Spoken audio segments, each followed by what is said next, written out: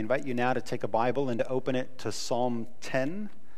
If you're using one of the Bibles provided there in the pew, this will be on page 421, and it'll continue on to the next page. But page 421, Psalm chapter 10. As a church family, we're going through the Psalms week by week, and so here we are in the 10th Sunday of the year. It's been quite amazing how mild of a winter that we've thus far experienced, and it feels like spring has sprung. At least some of our plants think it's sprung, and so we're hoping there isn't a deep frost coming in the future so that they can just continue to grow. But here we are in Psalm 10. Why, O Lord, do you stand far away? Why do you hide yourself in times of trouble? In arrogance, the wicked hotly pursue the poor, and let them be caught in the schemes that they have devised. For the wicked boasts of the desires of his soul, and the one greedy for gain curses and renounces the Lord. In the pride of his face, the wicked does not seek him. All his thoughts are, there is no God. His way prospers at all times. Your judgments are on high, out of his sight. As for all his foes, he puffs at them. He, the wicked, says in his heart, I shall not be moved. Throughout all generations I shall not meet adversity. His mouth is filled with cursing and deceit and oppression, and under his tongue are mischief and iniquity. He sits in ambush in the villages. In hiding places he murders the innocent. His eyes stealthily watch for the helpless. He lurks in ambush like a lion in the thicket. He lurks that he may seize the poor. He seizes the poor when he draws them into his net. The helpless are crushed, sink down, and fall by his might. He says in his heart, God has forgotten. He's hidden his face. He'll never see it. Arise, O Lord. O God, lift up your hand. Forget not the afflicted. Why does the wicked renounce God and say in his heart, you will not call to account? But you do see, for you note mischief and vexation, that you may take it into your hands. To you the helpless commits himself. You have been a helper of the fatherless. Break the arm of the wicked and evildoer. Call his wickedness to account till you find none. The Lord is king forever and ever. The nations perish from his land. O Lord, you hear the desire of the afflicted. You will strengthen their heart. You will incline your ear to do justice to the fatherless and the oppressed, so that man who is of the earth may strike terror no more. That'll conclude our reading for this morning.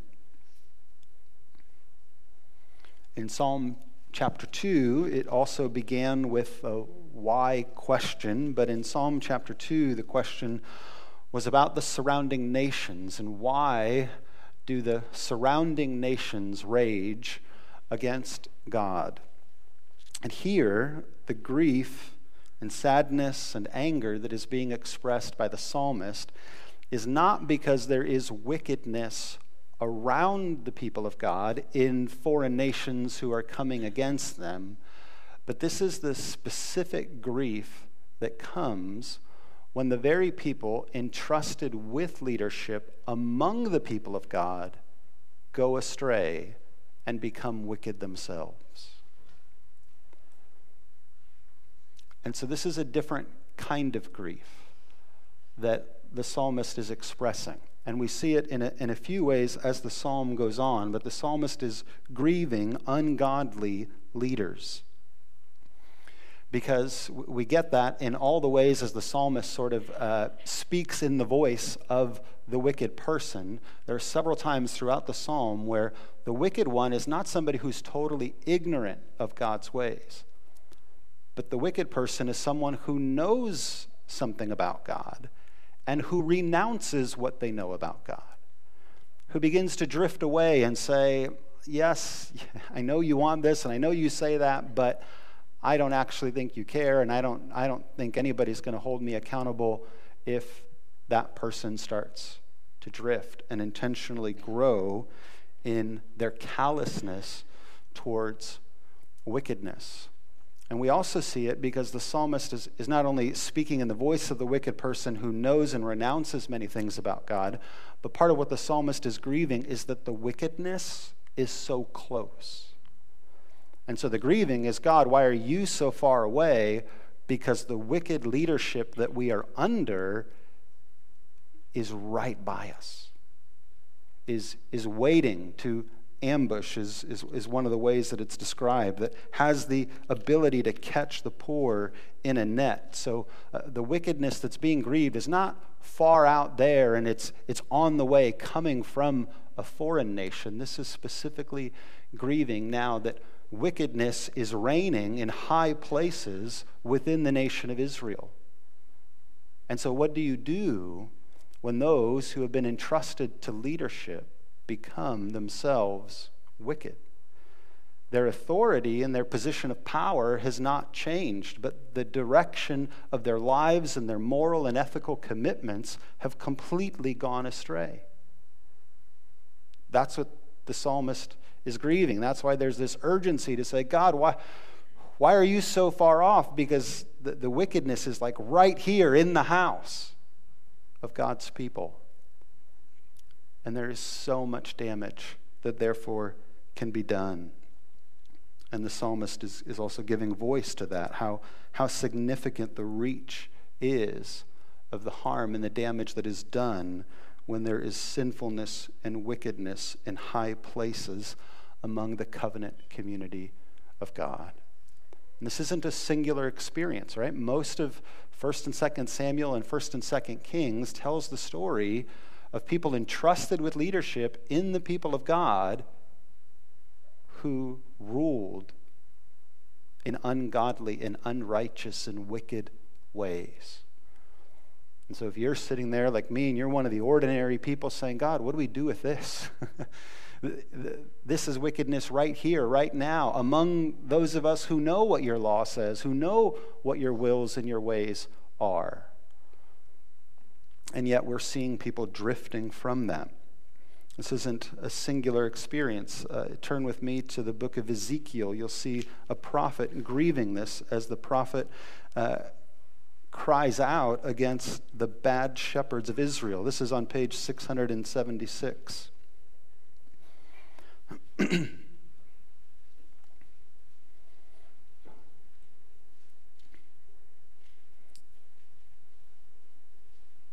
It says, the word of the Lord came to me, Son of man, prophesy against the shepherds of Israel.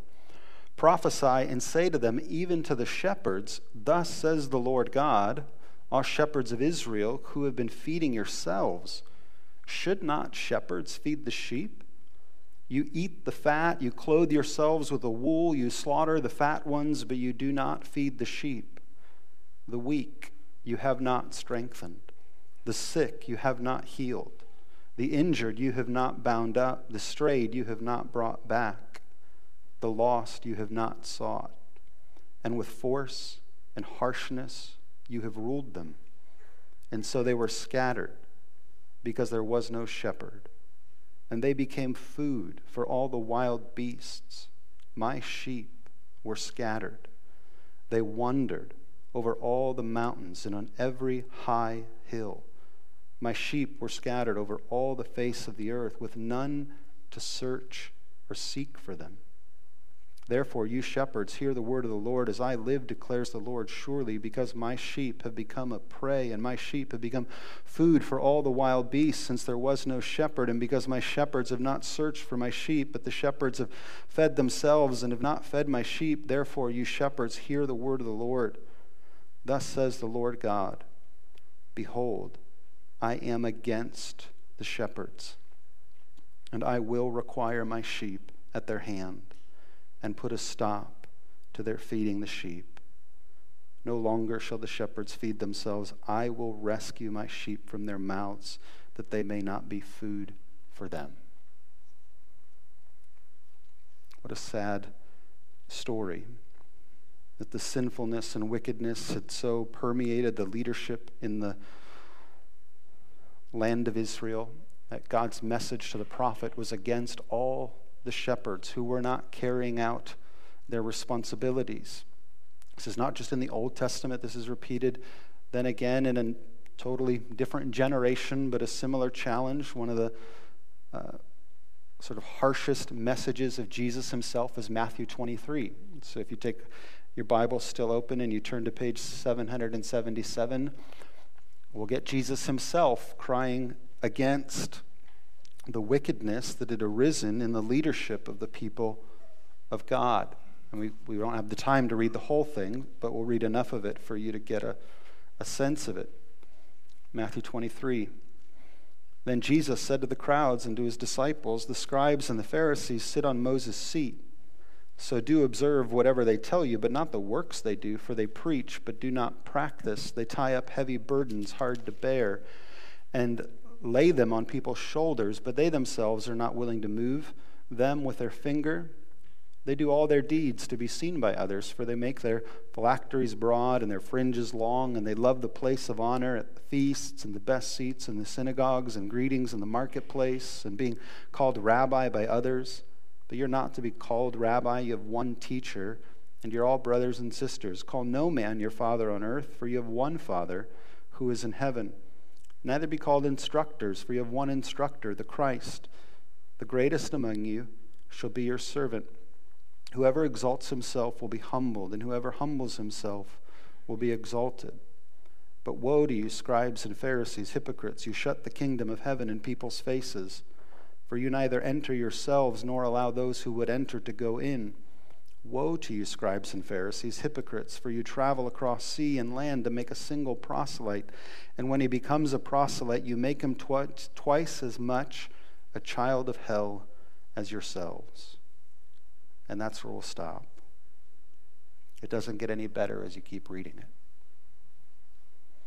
There's Jesus, very much reflecting the tenor of the psalmist in Psalm 10, which is, what do you do when there is wickedness in the very places in which the authority of God's word is supposed to rule and reign? Well, one should grieve it. It should cause you to be sad to see the harm that is done to the people of God when ungodly people lead them. And there should be a sense of righteous anger.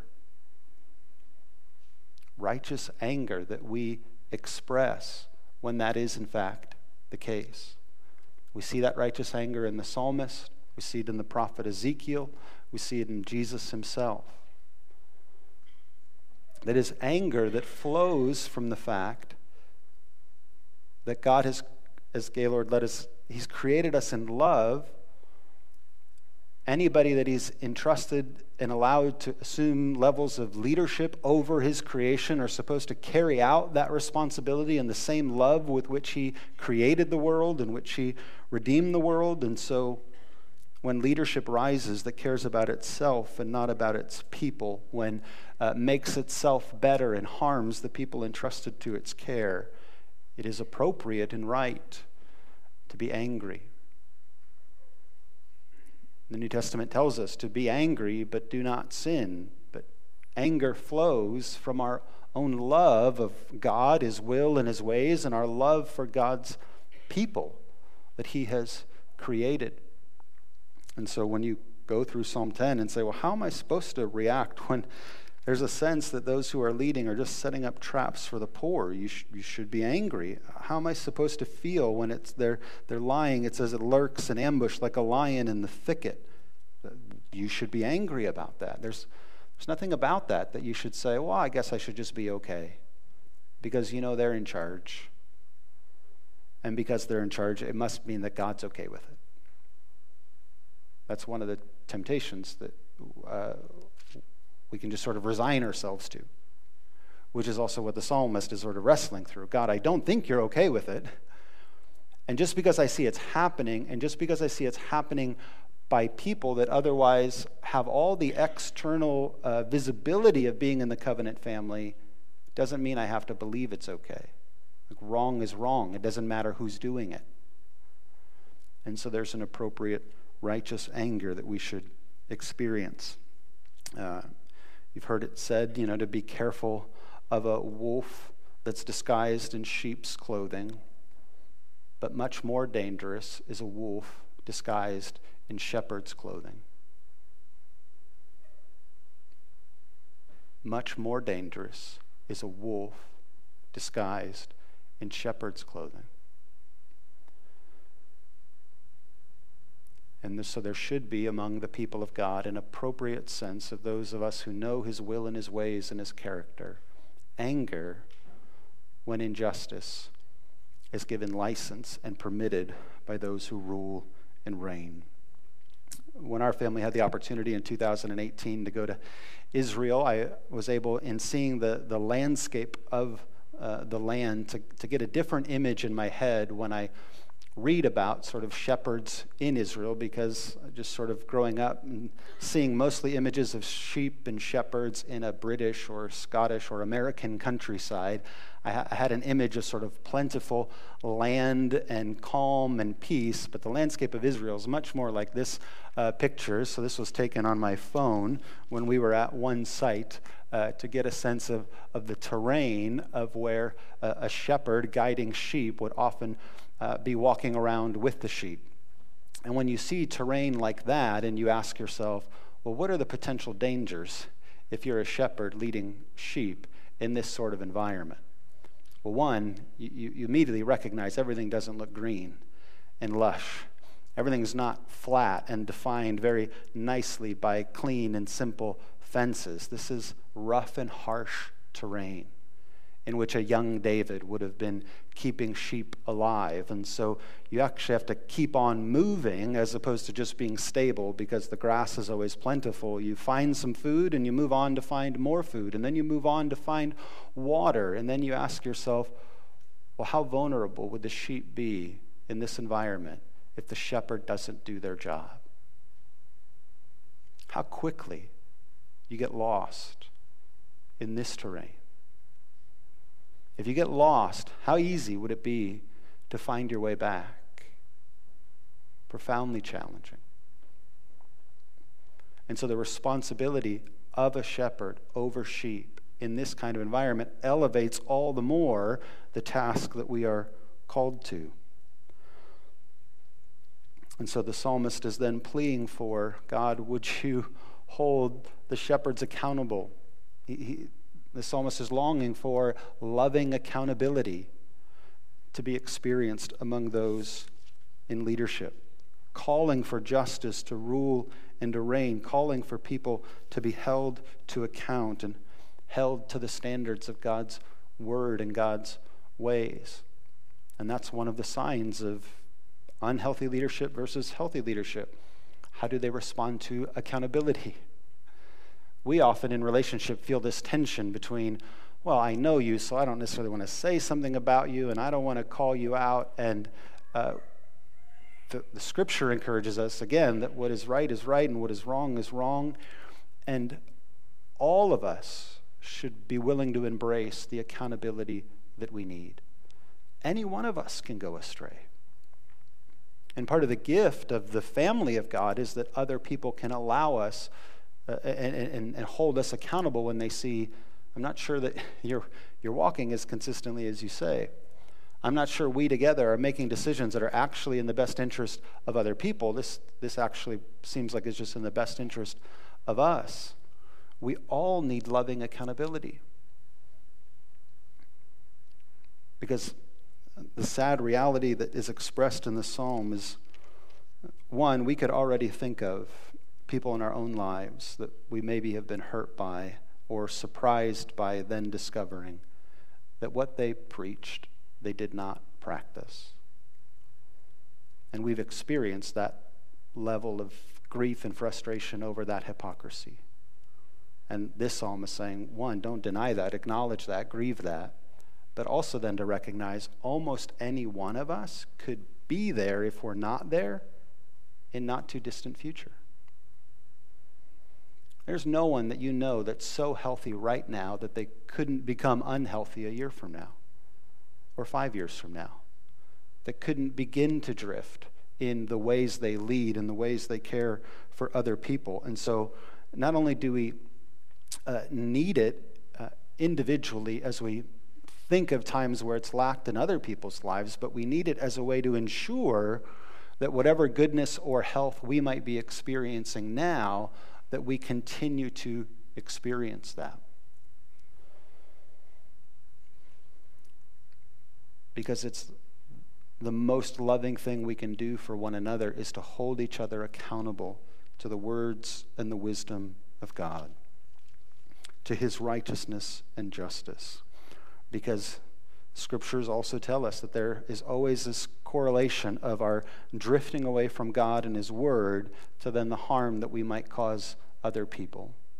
Because our love for God is then reflected in our love for neighbors. And so if we begin to apostatize from God or blaspheme God, it's not just an intellectual decision to say, oh, these were things I used to believe and I don't believe them anymore. But oftentimes that belief is adjusted because our behavior is no longer consistent with what it was before. And so Cain, in his unwillingness to accept accountability before God, didn't just affect his relationship with God. Abel was the one who suffered.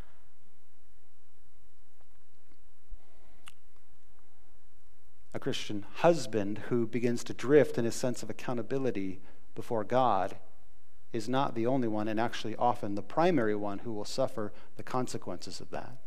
It'll often be the spouse and children. A business owner who's beginning to drift on how they manage the books and report on their finances, again, can cause significant harm over everybody else who works under them and is dependent on the proper operation of things to anticipate more work in the future. We all need loving accountability in the home, in the workplace, in the church. It's how we're able to serve one another and mitigate the potential harm that can be done. And no one person is healthy enough that they don't need accountability. The only person that passes that test all the time is Jesus himself. But nobody else. And in fact, part of the language of Ezekiel in the prophecy against him is it's so bad that he had to come and say, I'm going to shepherd directly, because those who were the shepherds over God's people had missed the mark so much that he was going to come and do it himself. So if you go back to Ezekiel 34, you see this promise. We stopped right before the promise of the good news of what Jesus would say beginning, or what the prophet would say beginning in verse 11. Ezekiel 34, verse 11 says, "For thus says the Lord God, behold, I myself will search for my sheep and will seek them out, as a shepherd seeks out his flock when he is among the sheep that have been scattered. So I will seek out my sheep, and I will rescue them from all the places where they have been scattered on a day of clouds and thick darkness. And I will bring them out from the peoples and gather them from the countries, and will bring them into their own land. And I will feed them on the mountains of Israel, by the ravines, and in all the inhabited places of the country. I will feed them with good pasture, and on the mountain heights of Israel shall be their grazing land. There they shall lie down in good grazing land, and on rich pasture they shall feed on the mountains of Israel. I myself will be the shepherd of my sheep, and I myself will make them lie down, declares the Lord. I will seek the lost, and I will bring back the strayed, and I will bind up the injured, and I will strengthen the weak, and the fat and the strong I will destroy. I will feed them in my justice." And then Jesus repeats this in John chapter 10 when he describes his own ministry to indicate that he is, in fact, the good shepherd. And so as we embrace loving accountability, we also have in Jesus the best example of what does good leadership look like that does not go astray. This is John chapter 10. It says, "Truly I say to you, he who does not enter the sheepfold by the door, but climbs in by another way, that man is a thief and a robber. But he who enters by the door is the shepherd of the sheep. To him the gatekeeper opens. The sheep hears his voice, and he calls his own sheep by name and leads them out. When he has brought out all of his own, he goes before them, and the sheep follow him, for they know his voice. A stranger they will not follow, but they will flee from him, for they do not know the voice of strangers. And this figure of speech Jesus used with them, but they didn't understand what he was saying. So Jesus again said to them, "Truly, truly, I say to you, I am the door of the sheep. All who come before me are thieves and robbers, but the sheep did not listen to them. I am the door. If anyone enters by me, he will be saved, and he will go in and out and find pasture. The thief comes only to steal and kill and destroy. I came that they may have life and have it abundantly. I am the good shepherd. The good shepherd lays down his life for his sheep. He who is a hired hand and not a shepherd, who does not own the sheep, sees the wolf coming and leaves the sheep and flees, and the wolf snatches them and scatters them. He flees because he's a hired hand and cares nothing for the sheep. But I am the good shepherd. I know my own, and my own know me, just as the Father knows me, and I know the Father, and I lay down my life for the sheep. And I have other sheep that are not of this fold. I must bring them also, and they will listen to my voice, and so there will be one flock and one shepherd." Our good shepherd reveals his goodness and how he loves us and cares for us, nourishes us, not himself, provides safety for us, is the sense of security as the very door of the sheepfold, who watches us, and who, when the going gets tough, therefore does not flee and leave us to ourselves, but loves us enough that he's willing to pay the ultimate price for us to be safe and secure in him. And so our good shepherd, again, back in this terrain, which is what Jesus had in his mind, is he described himself in this way. Whether there are wolves or snakes, wolves and wildlife around, our good shepherd is with us in this harsh and difficult terrain. He's watching over us, accepting the responsibility of both nourishing and feeding us, and also protecting and guarding us. I had the opportunity to enjoy this view while I was standing next to Scott Sobey. And as I was enjoying it and he was talking to me, then what he pointed out is what you maybe, for some of you I've shown this before, but what you maybe haven't seen is that right in the middle of that image is actually a sheepfold. And so it'll be zoomed in on the next picture, where the mountainside actually provides the back wall naturally in the rocky terrain, and then a shepherd built out two walls that came off of the mountainside, and then there's an opening. And so a shepherd would bring all of the sheep in to this place for safety and security, and then the shepherd becomes the door by laying down before the opening once all the sheep are safely in, which both protects them, gives them that sense of security that there he is, but also if anybody's going to come, they're going to have to get through him, the door, to get to them. And Jesus is our good shepherd, who is the door that lays before us to keep us in the most difficult of terrains, to feel safe when we are with him. And he is the model for us of what good shepherding is supposed to look like in the church, in our families, in our communities, in our nation, in the world. That we would advocate for and cry out for, like as the psalmist does, for good leaders to rule and to reign, for righteousness and justice to flow like living waters, so that we do not continue to cry out and grieve as those who are being betrayed by those who have been entrusted with our care. And so this is still work that we have for us today in the church. All of us who name the name of Christ, we shape and influence the views of other people on who God is, if he is in fact really good. And some of the opportunities that we have to show that to people is by how we handle and steward the authority, or whatever power it is that God has entrusted to our care. Because many people, rightly so, having been burned so many times, are genuinely suspicious of any meaningful human leadership. And we should be rightly suspicious of it and suspicious of ourselves. But we also have the responsibility to not abdicate the things in which God has entrusted to our care. And so to find a healthy and new model of leadership in Jesus, and then to rely upon him and say, God, would you make me the type of person that you are? Would you help me to carry out your wills and your ways and the difficulties and the challenges of this world in ways that reflect you? One, believing that that's better for everybody. And it also displays the goodness of our God. Let's pray.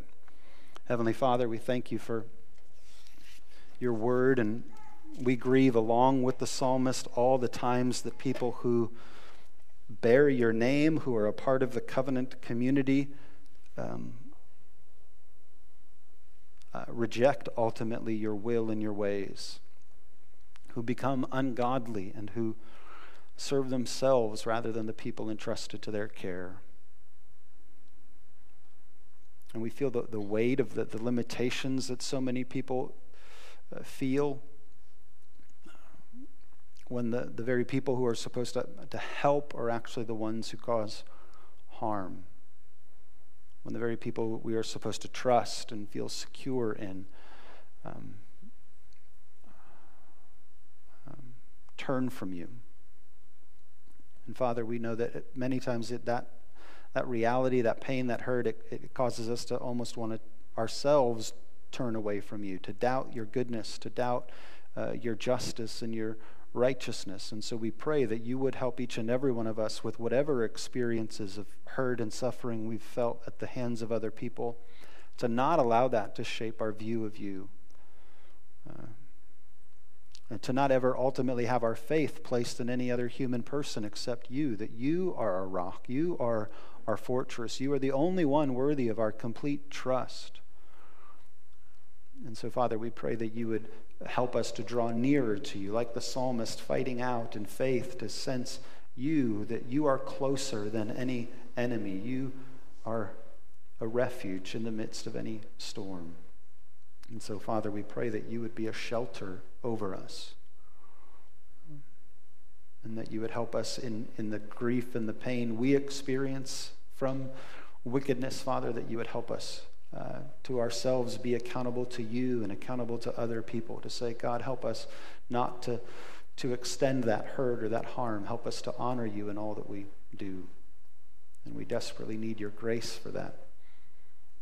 But we thank you when every other shepherd failed us, that you became the shepherd that we needed. We thank you that you loved us enough to give your life for us. And so we thank you that you still hear our cries and our prayers, that you know our voice like we know yours. And it's in your name that we pray. Amen.